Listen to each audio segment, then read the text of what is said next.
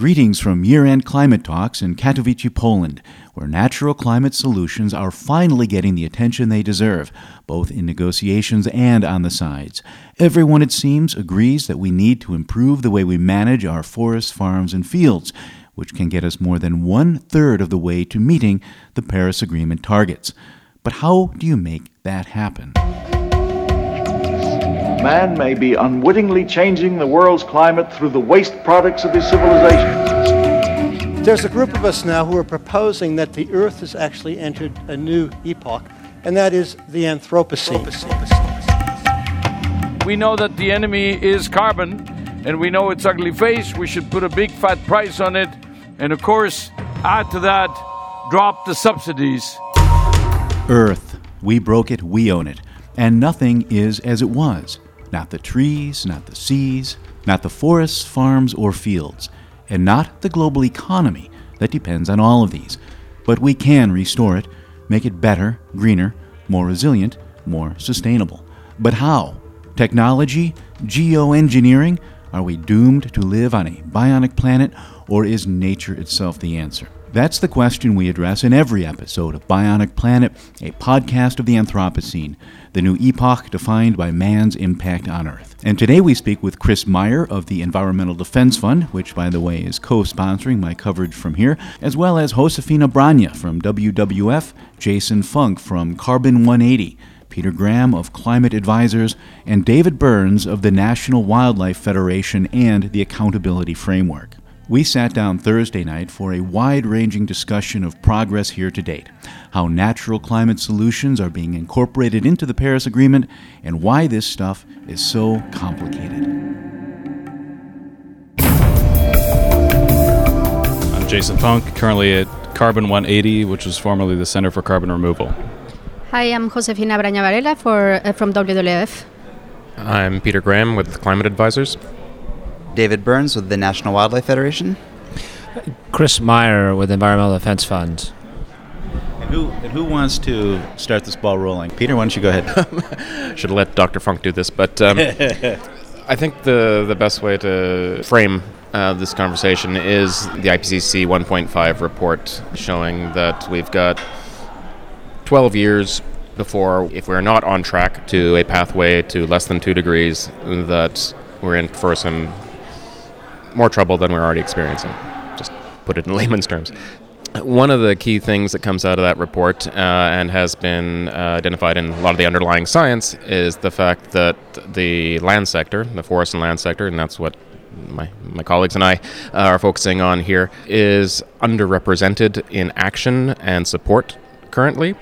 There are many reasons for that, and therefore there are many solutions that we are here to work on, both through the negotiations as they are occurring right now, but also through consultations with parties and other organizations to help them identify the solutions and get on track to use them. We're currently on a pathway to about 3.7 degrees. It's a big gap. The aggregate total of nationally determined contributions, or NDCs, even once we expect them to be updated by 2020, is still, quite frankly, likely to show a gap.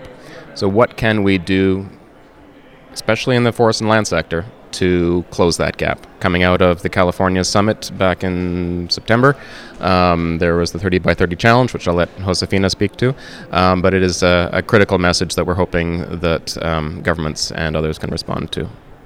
Steve, one interesting part about the 1.5 degree report is that it has this nice discussion about how these options go together. One of them is about ambition, the overall ambition of what we're striving for, and the context of that report was saying, okay, if the world's goal is to keep things below 1.5 degrees or maybe to overshoot and come back, that requires transformational change in all sectors of the economy globally, worldwide, including the land sector. And then within that, there's this additional thing that needs to happen, which is we need to pull carbon out of the atmosphere that's already been emitted, that's already up there. And we have some options for doing that as well. Some of them are in the land sector and involve afforestation and agricultural changes, transformations in that sector that would lead to a lot more carbon sequestration. We know how that works. It's based on photosynthesis.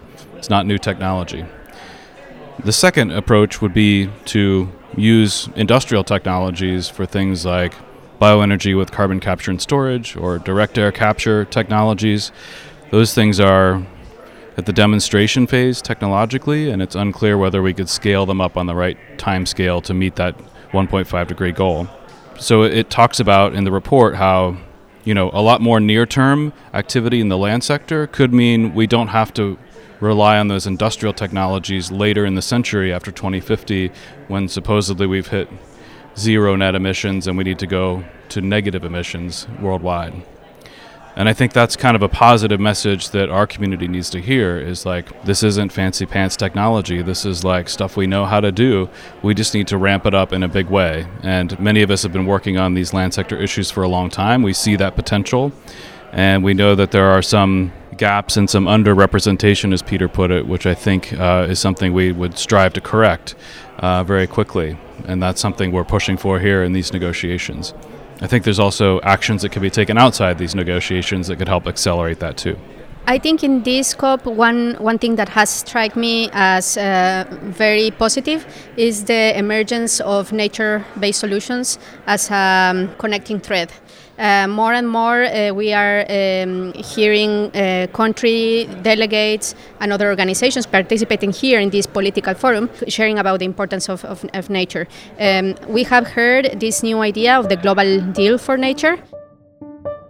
The New Deal for Nature and People is an initiative that WWF launched a few months back to promote coordination among the 3 UN conventions that came out of the 1992 Earth Summit in Rio de Janeiro, namely the Convention on Biological Diversity, the Convention on Desertification, and the Convention on Climate Change, and to coordinate these around the Sustainable Development Goals, which were launched in 2015 and which I covered in detail in Episode 5 of the Bionic Planet podcast. And there's a reference on the need for countries to collaborate and align efforts here in the UNFCCC, but also in the CBD, in the UNCCD, and in the SDGs discussions to try to really come together with a coherent framework at the global level, this Global Deal for Nature. So this is something that is permeating in the narrative of the negotiations, and hopefully it will have a good impact in whatever is negotiated for the Rulebook of Paris. Of course, I think some tensions still remain, although I feel like there's a good environment and people feel like they are going in the right track. I still feel like there are some tensions in the differentiation between developing and developed countries, and that's going to be important for the land agenda, obviously, in terms of agriculture, in terms of how REDD+ and the land sector are going to be taken on board in this rulebook. Not now, but probably before 2020. And then also in terms of the financial needs. I think that's another point of tension that we are still seeing. This may be a negotiation technique, like not to give all in terms of finance or not give all in terms of the differentiation in the reporting requirements, because I think people are working under the assumption that nothing is agreed until everything is agreed. And I think this is more or less what we are hearing in this COP. And isn't that, if I can just jump in on two things. One, you mentioned briefly the CBD, that's the Convention on Biodiversity, just to make that clear, and not everybody knows what that is. And then also this issue of natural climate solutions getting more attention. And we've always heard that it should be coming through more often. You're saying you're actually really seeing evidence of that being taken up here in the talks, that this isn't just a word anymore. Well, and Steve and maybe Josefina, you can explain this. I think we've heard a couple different terms here, too. One was natural climate solutions, and another one is nature-based solutions. Maybe, I don't know, could someone explain maybe what's the difference between those? Or is there a difference, really? Are they the same thing, just... I think we are listening more and more the term nature-based solutions across the different fora, just because the other term natural climate solutions only makes reference to climate. But nature-based solutions implies that you put nature at the center of the decision-making in whatever forum, whether you are in Davos or you are in the Convention of Biological Diversity or you are in the Convention of Climate Change. Nature-based means you are trying to incorporate nature in your decision-making to begin with and not as an afterthought. So I think it's important, that consideration. It's broader, it's more comprehensive, and we are seeing more and more taking that terminology. Now to your question, Steve, I think the external forces and the big push that was made for the global climate action in California this year really is managing to permeate in the speech here or in the negotiations the importance of nature. We saw actions happening on the ground related to food waste, land use planning, deforestation-free supply chains, etc., that are concrete actions and real-life actions, and that, I think, it created a good momentum for us to more consistently hear the references to nature-based solutions. Mm-hmm, mm-hmm. And you had mentioned something about, what was it, nothing is finished until everything is finished? Nothing is agreed until everything is agreed. Okay, I mean, isn't that the opposite of what the Paris Agreement is supposed to be, or am I missing something here? I don't understand what that means. I think different issue? Okay. I'll let Peter because he has way more experience in the negotiations strategies. But what I mean is the expectation here is that we really try to move forward with the rule book as much as we can to finalize it, not to agree in one piece and not in the other one. Not to leave a piecemeal thing with a bunch of brackets and all that kind of stuff. Not to kick the can down. Okay. No, that's exactly right. It's just you're talking to us in the middle of the first week of 2 weeks of negotiations. Things will be different tomorrow. Things will be different actually in about 3 hours. And so the concept of nothing is agreed until everything is agreed is because negotiations happen in small rooms. It's not until the closing plenary and the ministerial high-level segments that some of the political negotiations are resolved. And, of course, we all hope that some of these cross-cutting issues of differentiation and finance are resolved as clearly as possible. What we don't want to see is a fairly loose Paris rulebook that results in 2 to 5 years of further negotiations on operationalizing the Paris rulebook, which some of us may have remembered from Kyoto days. So. Mm-hmm. The Kyoto Protocol was a top-down, one-size-fits-all agreement for developed countries to freeze emissions at 1992 levels and begin reducing them, and to help developing countries, the poorer countries, slow emissions as well. It failed in part because every country is different, and the Paris Agreement recognizes that.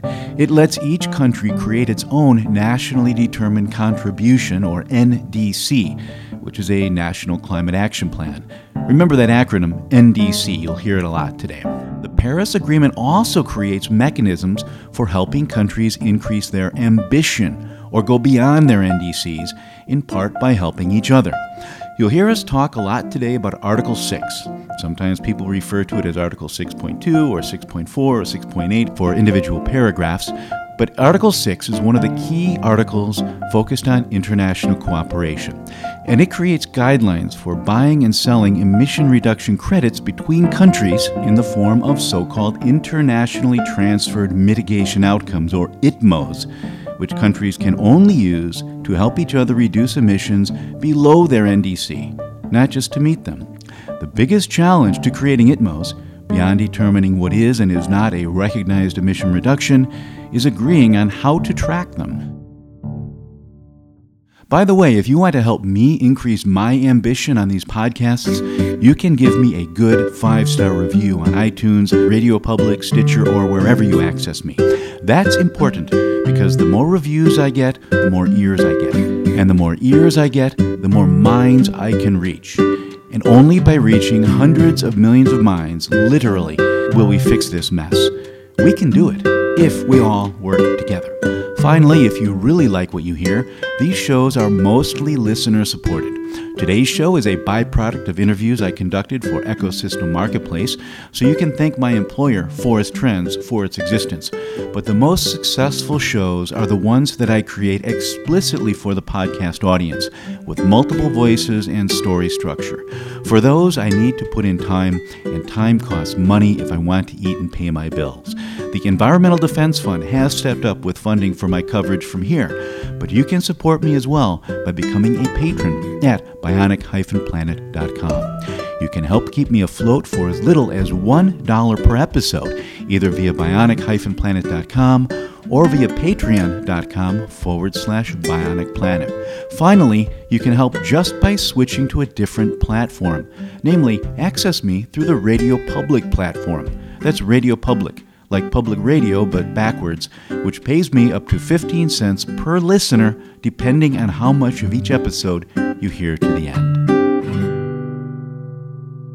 One of the main concerns that we're having and we're seeing in a lot of conversations around here is this idea of no double counting. So whether it be in 6.2 or 6.4, if there is some kind of emission reduction, whether it be International Transferable Mitigation Outcome, and ITMO, that acronym, which is great, or something again like a new CDM or the Sustainable Development Mechanism, that if something's transferred and then counted against the buyer's, you might say, counting towards the buyer's NDC, that it's not also counted towards the country that provided it or where it came from. And this is, challenging because it could be the case that it's coming from a project in a country, not necessarily generated by the country's government in itself. The CDM that Chris referred to is the Clean Development Mechanism, which is the mechanism created for handling international offsets under the Kyoto Protocol. The CDM wasn't as complicated as ITMOs are, in part because developing countries didn't have to account for their emissions under Kyoto. But he also mentioned emission reductions generated by individual projects within a country, as opposed to emission reductions generated by a country itself. What's he talking about? Well, in one of our earlier episodes, episode 2, we looked at a project that the Hadza people of Tanzania were developing to save forests in and around their territory. They generated REDD+ offsets, which are offsets created by saving endangered forest or reducing emissions from deforestation and degradation of forests. REDD, R-E-D-D. In their case, they promoted sustainable agriculture practices that took the pressure off the forest, and they sold the offsets to local ecotourism operators who used them to reduce their carbon footprints. In that case, the offsets stayed within Tanzania, so no international transfer was necessary. But under the Paris Agreement, if they sell them to a company outside Tanzania, there is a question of which country gets credit for the reductions. Basically, it's up to the country of origin. If the Tanzanian government wants to let its emission reductions be transferred to another country, it can do so, but then it can't count those against its own emissions. So, does this mean people outside Tanzania can't buy them if Tanzania says they can't be transferred? No, it doesn't. You or I could still buy the offsets, no matter where we're at, be it South Korea, the Netherlands, or the United States. We can do so to reduce our own footprint. But from an international carbon accounting perspective, we're not helping our own country reduce its emissions. We're helping Tanzania reduce its. Confusing? Yeah, but don't worry. I'll explain it again when we loop back to the discussion. And the key thing to understand is that all this will pay off when the Paris Agreement kicks in 2020. It's like a giant set of dominoes lined up and ready to start falling.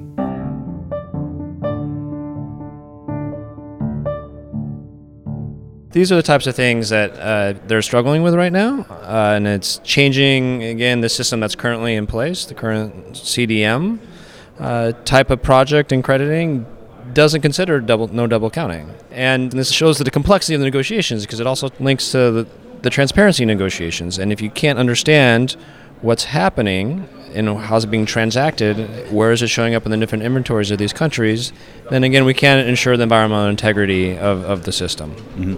Yeah, the double counting issue is interesting, and also the whole issue of when do you transfer an emission reduction. Let's say there's a deforestation project in Indonesia, and somebody in South Korea pays for that emission reduction to take place. Can the emission reduction then be transferred from Indonesia to South Korea? And my understanding is that depends on Indonesia. If they say yes, you can have it, then you can. So there's also this whole issue of how you can have payments for performance that don't involve emission reductions being transferred between countries. Correct. And some of this is, we took care of the Warsaw Framework for REDD+, where it was mandated that a national focal point be responsible for all the emission reductions that might be generated from REDD, whether from a national program or a project nested, as we say, into that national program. Nested means embedding one of these projects into a national program, so that emissions generated by a project automatically get folded into the country's emissions. And the Warsaw Framework is a cluster of agreements for REDD, that's reducing emissions from deforestation and degradation again, reached at the talks in Warsaw, Poland. there are those considerations. I mean, there are some things that, again, we have some guidance already from the Warsaw Framework for REDD+, but this Article 6, how these things will be transferred, is still to be determined, and again, a challenging point of the negotiations here at this moment. We're not only talking about the UNFCCC here, there's also ICAO. ICAO, that's another wrinkle in all of this. It stands for International Civil Aviation Organization, and it's another UN body that covers international air travel, which is not covered by the Paris Agreement because emissions from international flights are emitted, well, internationally, between countries. As you know, if you heard Episode 8, ICAO agreed to cap greenhouse gas emissions from international flights at 2020 levels from the year 2021 onward. And airlines that can't reduce their emissions internally can offset them through a program called CORSIA, which stands for Carbon Offsetting and Reduction Scheme for International Aviation. CORSIA. Remember that word because it will come up again. And the question is, what kind of offsets will be allowed and how will they be accounted for? For a deep dive, check out Episode 8 of Bionic Planet. And again, if you like what you hear and want to hear more, you can support me by becoming a patron at bionic-planet.com. You can help keep me afloat for as little as $1 per episode, either via bionic-planet.com or via patreon.com/Bionic Planet. And on the Patreon site, that's without dots or dashes, but it's patreon.com/Bionic Planet. You can help just by switching to a different platform. Namely, access me through the Radio Public podcast app. That's Radio Public, like public radio but backwards, which pays me up to 15 cents per listener, depending on how much of each episode you hear to the end. If I can get more funding, I can hire a sound designer to edit some of these for me, which takes a ton of time, and I can put in more of my own time as well. There's a lot of folks who may not understand the linkages and the differences between those systems, and it gets complicated pretty quickly. Let's get into that. It was left out of the Paris Agreement because these are international emissions that aren't attributed to any individual country. So they've been meeting outside the UNFCCC, right? But they're tangential to the UNFCCC, and what they've decided is emissions from airlines will be frozen at 2020 levels, meaning they can't go up after that, but they stay the same, and then airlines will be able to offset any increase in emissions after 2020. And the question is, what offsets can be used, and will land use be included in that? Yeah, maybe it would be useful to kind of think about this as there are three moving pieces in play here. So first, under the Paris Agreement, we have countries, they're making their own contributions, they're articulating them in their nationally determined contributions, or NDCs. For developing countries especially, it's not expected or required that they will have complete coverage of their whole economy initially in their NDCs. They can sort of choose what parts of their economy or what activities they want to be part of that NDC. In some cases, they will be looking for support from external sources of finance or other capacity building or what we call means of implementation, and they'll be requesting that from other countries sort of in a general way, like, we would like to do this, but it's conditional on receiving some sort of support. Another wrinkle. Some NDCs are conditional, meaning countries have unilaterally committed to a certain reduction, but said they'd go further if other countries help them out. So that's moving piece one, is that there are NDCs, they might not be complete in all sources of emissions in a country. The second moving piece is ICAO, which you just brought up. This is a market that ends up being external to any country obligations. It emerged from the UNFCCC process where bunker fuels, so-called bunker fuels, those associated with no country, meaning aviation and marine transport emissions, those had to be covered some other way. So ICAO and the UNFCCC and the IMO sort of reached this agreement that, okay, we'll develop our own system. And they chose to do that in ICAO through a system called CORSIA, where the airlines could commit to some sort of emissions target and then find ways to reduce. And that allows the possibility for finance from the airlines to pay for emissions reductions that happen in countries, including in the land sector, and that would be financed through that mechanism, and it would not necessarily fall under NDCs, but it could. That relationship is what they're trying to define. Then the third piece is what you mentioned also is Article 6.2, internationally transferred mitigation outcomes, which are essentially emissions reductions or sequestration. The rules about how those things get transferred, how they get counted, as Chris alluded to, that's still being worked out. And they have to think about all three of those moving pieces in order to get that system right without there being over or under counting. So obviously what everybody's worried about is that emissions reduction will be counted multiple times in multiple places. That means countries are taking credit for things maybe multiple times. That makes it difficult to sort of see the big picture globally of, are we actually on target? Are we actually making real reductions?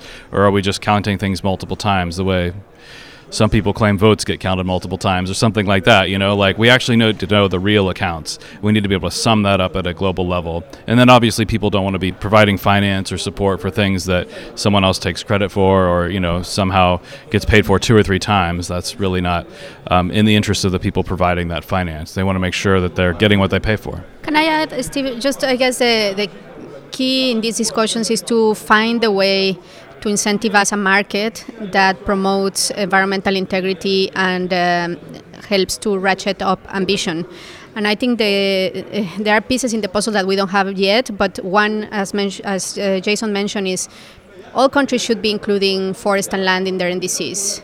This is key because we want economy-wide targets and we want to have environmental integrity, so we have to have the possibility to look at all the sectors and economy-wide systems in the countries to know the real level of effort. So that should be one condition.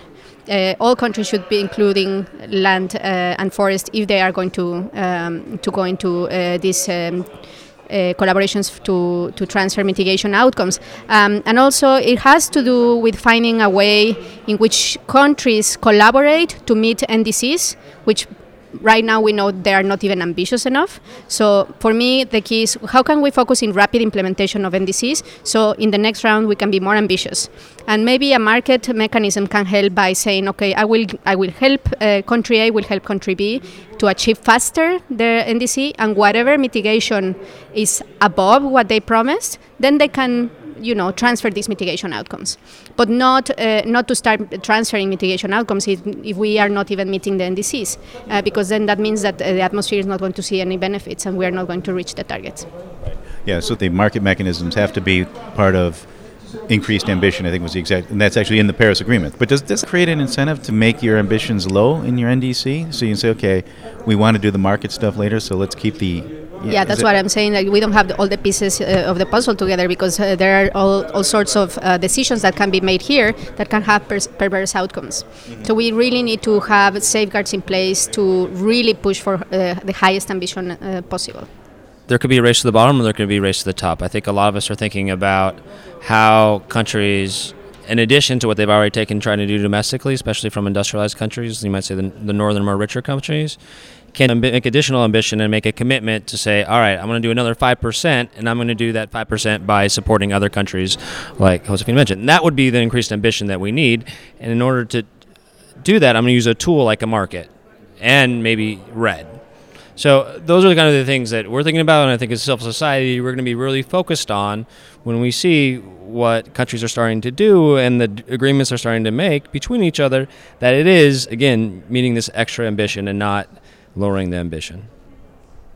I think this also gets into transparency, that countries will need to explain why it is that they're doing what they're doing and how they've arrived at their decisions. Is this ambition, that they need to explain why it's ambitious, and that it's in part up to civil society to be the arbiter of that ambition.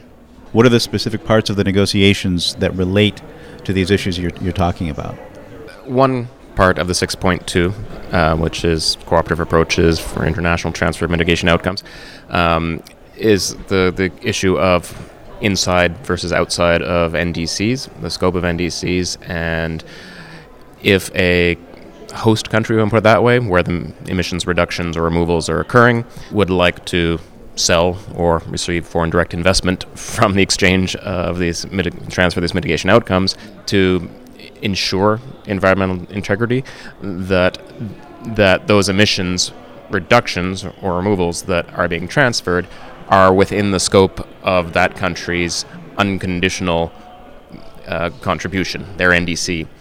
At which point, once they are transferred, there would be a corresponding adjustment, so they would recognize an increase in that host country, and then the buyer or acquirer country would be able to record in their accounts at the national level the emission reduction against additional NDC. So that's one issue, and it is difficult right now. The status, or the state, of the NDCs that we see before us now, it's inconsistent. The private sector wants certainty, not only certainty that they are the buyer is the only owner of this, but that it is something real and its validity will be recognized in whichever market they intend to use it. And so that part of the negotiations, while talking about 6.2, it's linked to negotiations around accounting and mitigation and NDCs, the type of information that should be included, and the format of that information. All greater clarity, and therefore response by the countries in their updates of their NDCs before 2020 will help to improve this. Now, there will be countries that, even just from lack of information, like least developed countries in certain areas, will be unable to confidently increase the scope of their NDC to cover those sectors initially. And they should not be penalized for that, but there are other ways of supporting the development of the information necessary for their national inventories that would be the basis for an NDC. And I think to mention also the transparency framework related to action and support. So it's not only the discussions on how countries will need to share information with the convention on the progress and what the progress in the implementation of their plans is going, but also in terms of finance and how the financial commitments are being fulfilled or not, and how we are progressing on that end. So I think that's a key piece of the rule book that we are seeing right now. And the final one, which is not really related to the rule book, but it's a provision that was approved to have a platform for indigenous peoples and local communities. It's also something that is under discussion in this session. And I think there's some considerations in terms of how do you allow participation of actors that are not the usual suspects in the UNFCCC, meaning like the national governments. How do you open that channel of communication with local communities and indigenous peoples directly to feed into the platform? How about agriculture? Yeah, so there's a lot of really interesting work coming out on the agriculture issue lately, and it seems to be picking up steam and getting traction in the U.S. in particular. We've been talking a lot about soil health lately in the U.S., and when you improve soil health, carbon comes along with that, so you're getting this benefit to the climate. Here in the negotiations, there's been a long process. This issue has kind of languished for a while. It was part of the original convention in '92. It wasn't really until 2011 that the countries agreed to actually start having real discussions about this. So by that point, REDD+ was already well underway. The forest issues were being dealt with, and people understood what that all meant. But in agriculture, we hadn't had those same discussions. And there's sort of a different group of people with interests in agriculture. It's been a long evolution of talking about, so what are the things we need to deal with here? There's been a special emphasis on the needs of smallholder farmers who make up the most numbers, that they feed the most people in the world, and it was acknowledged that we want to make sure whatever we do in the climate space is also serving them and helping give them new opportunities as well. Last year, the parties agreed not just to have workshops and discussions and technical conversations about these issues, but to bring them in a formal way into the negotiations. And they decided to do that under two subsidiary bodies. Subsidiary bodies are negotiating groups within the UNFCCC that focus on specific issues. Bodies, one of which deals with science and technological issues, and the other deals with implementation. So it was very clear, especially coming from developing countries, that they wanted to have practical things that they could take home, plug in, they wanted real applicable stuff. They didn't want more research necessarily, they wanted things that they could take home and apply and implement. So at this meeting, we've had sort of the first kickoff of that series of discussions that will carry through the end of 2020. They've developed sort of a schedule of the different issues they want to tackle. This one was a little bit of a look back at all the issues they've talked about so far and those technical discussions, and they wanted to bring that all into play. They also wanted to bring in other organizations that are linked to the UNFCCC process and who are also doing work that relates to agriculture, to understand what they're doing, so we could kind of put together the pieces of the jigsaw puzzle and understand what the overall picture is, who could do what, where there are still gaps, and what capacities already exist that we don't have to recreate. They had a workshop earlier this week. We heard from those other bodies, and they made a series of presentations. The outcome of that seemed to be, well, there's some overlap here. There's also still some missing pieces, so we think there is real work that needs to be done going forward. Yesterday, then, they met not in a workshop, but in an actual negotiating session, and a number of countries said, okay, well, we feel more informed, we know what's going on, but we think that there are these gaps, and we would like to talk more about those gaps as we go forward. So they'll continue along the schedule of this roadmap. The process is called the Coronivia process, the joint work on agriculture, and that will continue according to the roadmap they agreed at the last COP. They've begun that process here in a formal way, and then they've also started to realize that there may be additional issues they need to add to that agenda that they need to discuss, which was envisioned, and there's flexibility in there to do that. And they're starting to realize, like, okay, well, we now have some things to talk about in more depth. Where they'll take it from here, we'll see, like, where it goes. I think there will probably be a decision coming from here that might make a request to those other bodies to say, hey, can you all get together? Can we, understand more clearly the complete picture? At least one country, New Zealand, has volunteered to host a workshop of its own to help accelerate this process, to add additional information. That's going to be a little tricky to fit into this roadmap that we've already got, but it's definitely a well-intended contribution to say, like, hey, New Zealand wants to contribute to the success of this process, and it would be great if other parties would see that and say, oh, maybe there's more that could be done there by other parties who might step up to that high bar that they've set. We're kind of in early days here, and you might have a comparative, at least the UNFCCC side of where agriculture is at, where RED was at back in 2007, and now we just kind of had Bali in the comparison, and we're trying to accelerate this, though, because we need action in this space. We know that, based on all these analysis. And the challenge is going to be is what can we get decided, and how many things, guidance and methodologies can we hopefully curate, let's say, by the end of 2020, so a little more than 2 years from now, that, again, will give the oomph or the push to the countries to include these things and start taking action in this space, because this is the sector that is growing, and it is projected to grow a lot, and we really need to figure out how to stop that and then turn the corner on it too, while feeding people and providing them livelihoods and everything else that is special. It's not that we want to stop the growth of production of food. We want to stop the growth of emissions, and making that break is something that's happened in other sectors already. In the energy sector, it's happening. In agriculture, it's hard. But there are some promising pathways and more work to be done, and it seems like it's possible we should think about that the same way we've thought about energy and transportation, about how do we decouple those two things. One of the things that really helped to unlock progress in the RED negotiations was when they finally tackled safeguards. And one of the things that hasn't really come up, I don't think, in a meaningful way yet in the agriculture negotiations is that topic. It's great that they developed the roadmap and there's a clear pathway forward. One of the things I'd like to see them do is start folding safeguards in along the way, because it's clear that right now, over the next few sessions, there's not dedicated space for that. There's lots of practices that have mitigation and adaptation benefits. Not all of them are going to be great for biodiversity. Not all of them are great for people. So it's important to think of that, some of the perverse incentives along the way. What would be an example of a safeguard that might be necessary? Something that if we don't do it right, it could go sideways. So land tenure would be a big one, really important in RED, very important in agriculture, that those who care for the land need to have clear either legal or customary rights over that land to be able to ensure that they can meet their own subsistence needs. I know we're running out of time.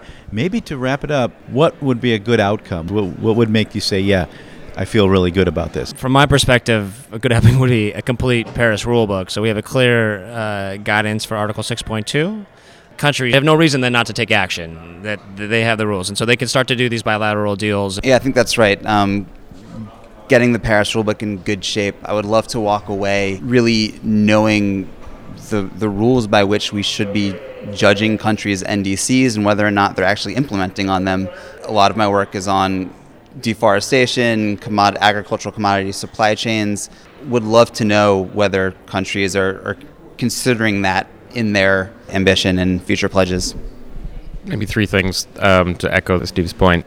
The important part of the Paris rulebook coming out of here would be clear guidance for NDCs, so clearer than came out of Lima and other meetings, so that as countries get prepared to submit their new and updated NDCs by 2020, that they are comprehensive, clear, and consistent as much as possible.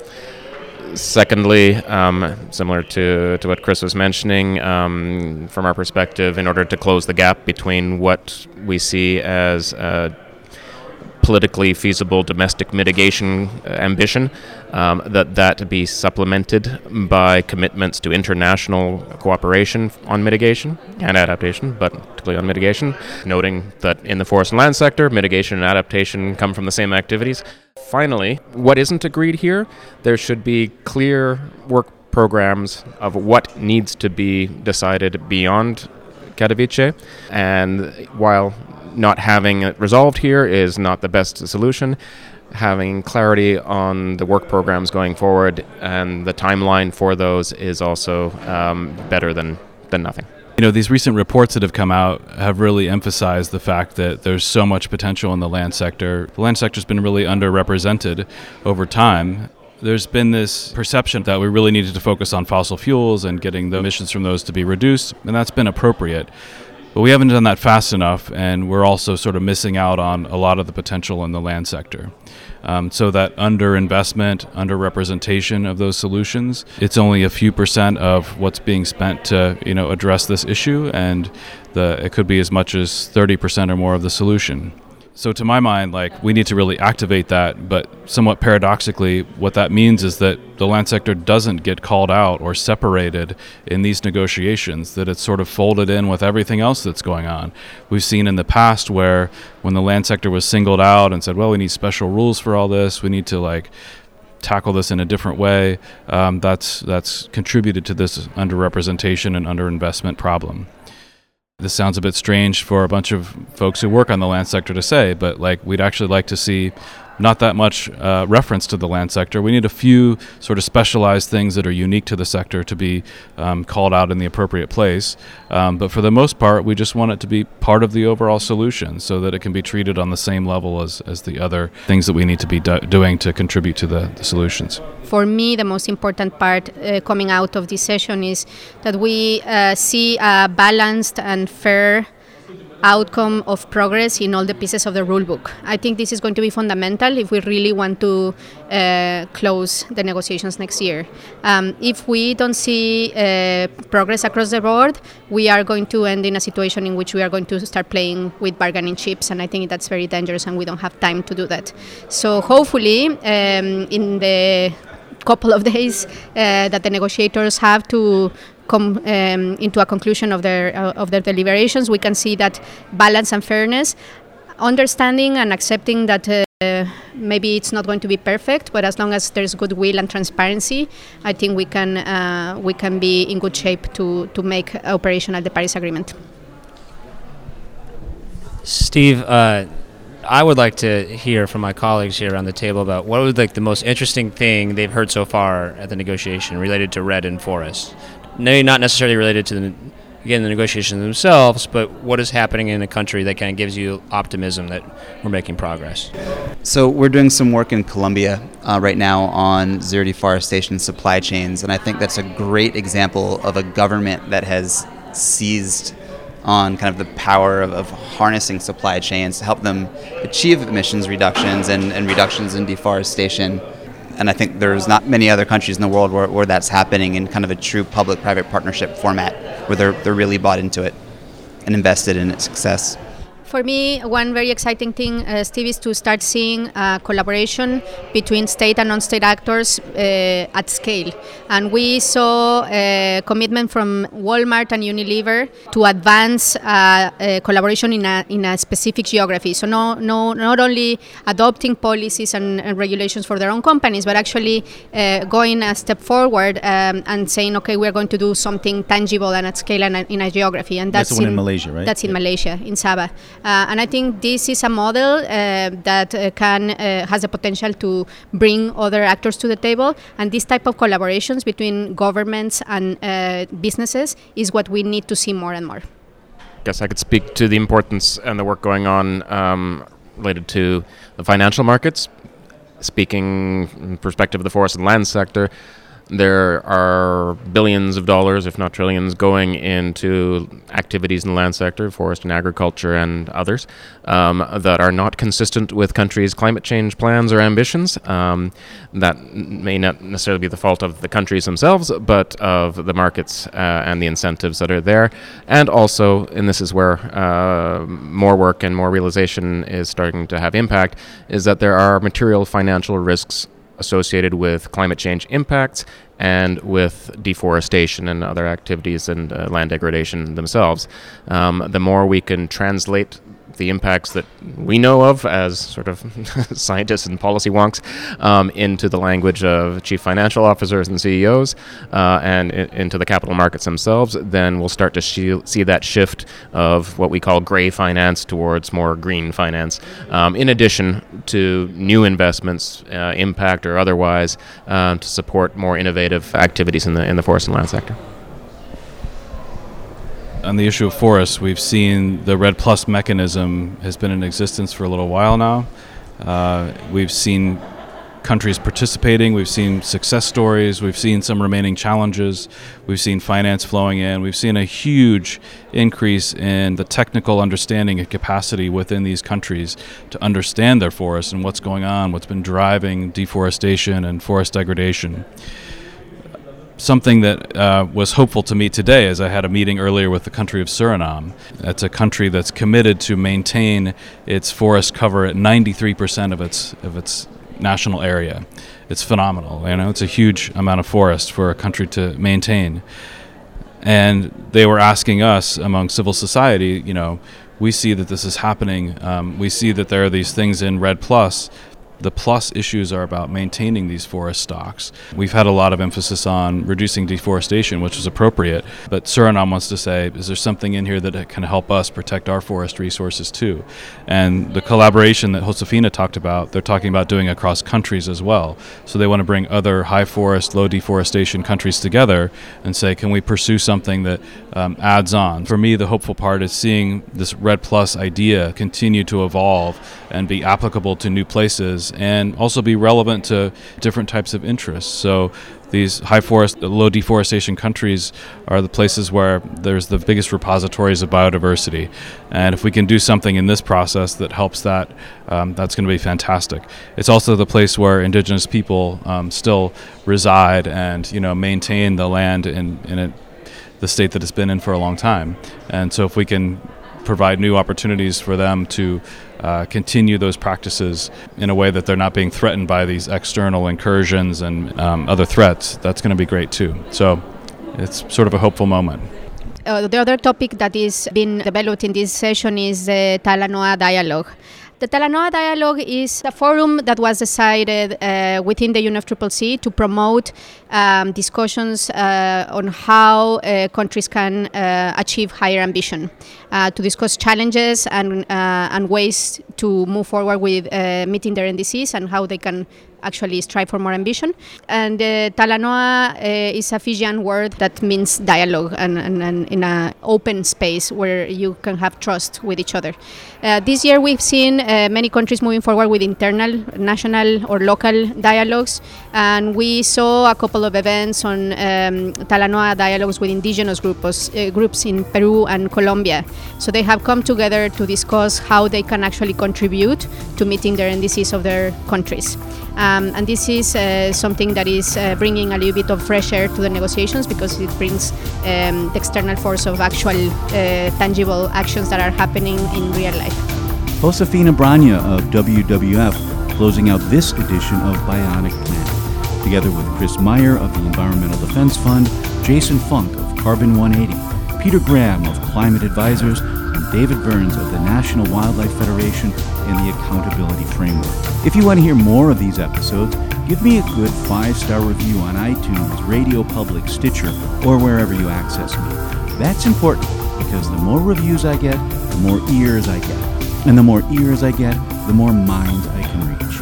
And only by reaching hundreds of millions of minds, literally, will we fix this mess. We can do it if we all work together. Finally, if you like what you hear, these shows are mostly listener-supported. Today's show is a byproduct of interviews I conducted for Ecosystem Marketplace, so you can thank my employer, Forest Trends, for its existence. But the most successful shows are the ones that I create explicitly for the podcast audience, with multiple voices and story structure. For those, I need to put in time, and time costs money if I want to eat and pay my bills. The Environmental Defense Fund has stepped up with funding for my coverage from here, but you can support me as well by becoming a patron at bionic-planet.com. You can help keep me afloat for as little as $1 per episode, either via bionic-planet.com or via patreon.com/bionicplanet. You can help just by accessing me through the Radio Public podcast app. That's Radio Public, like public radio but backwards, which pays me up to 15 cents per listener, depending on how much of each episode you hear to the end. I hope you stay to the end on this one, and I'll have more coming to you in the next few days. Until then, I am Steve Zwick of Forest Trends, coming to you from Katowice, Poland. Thanks for listening.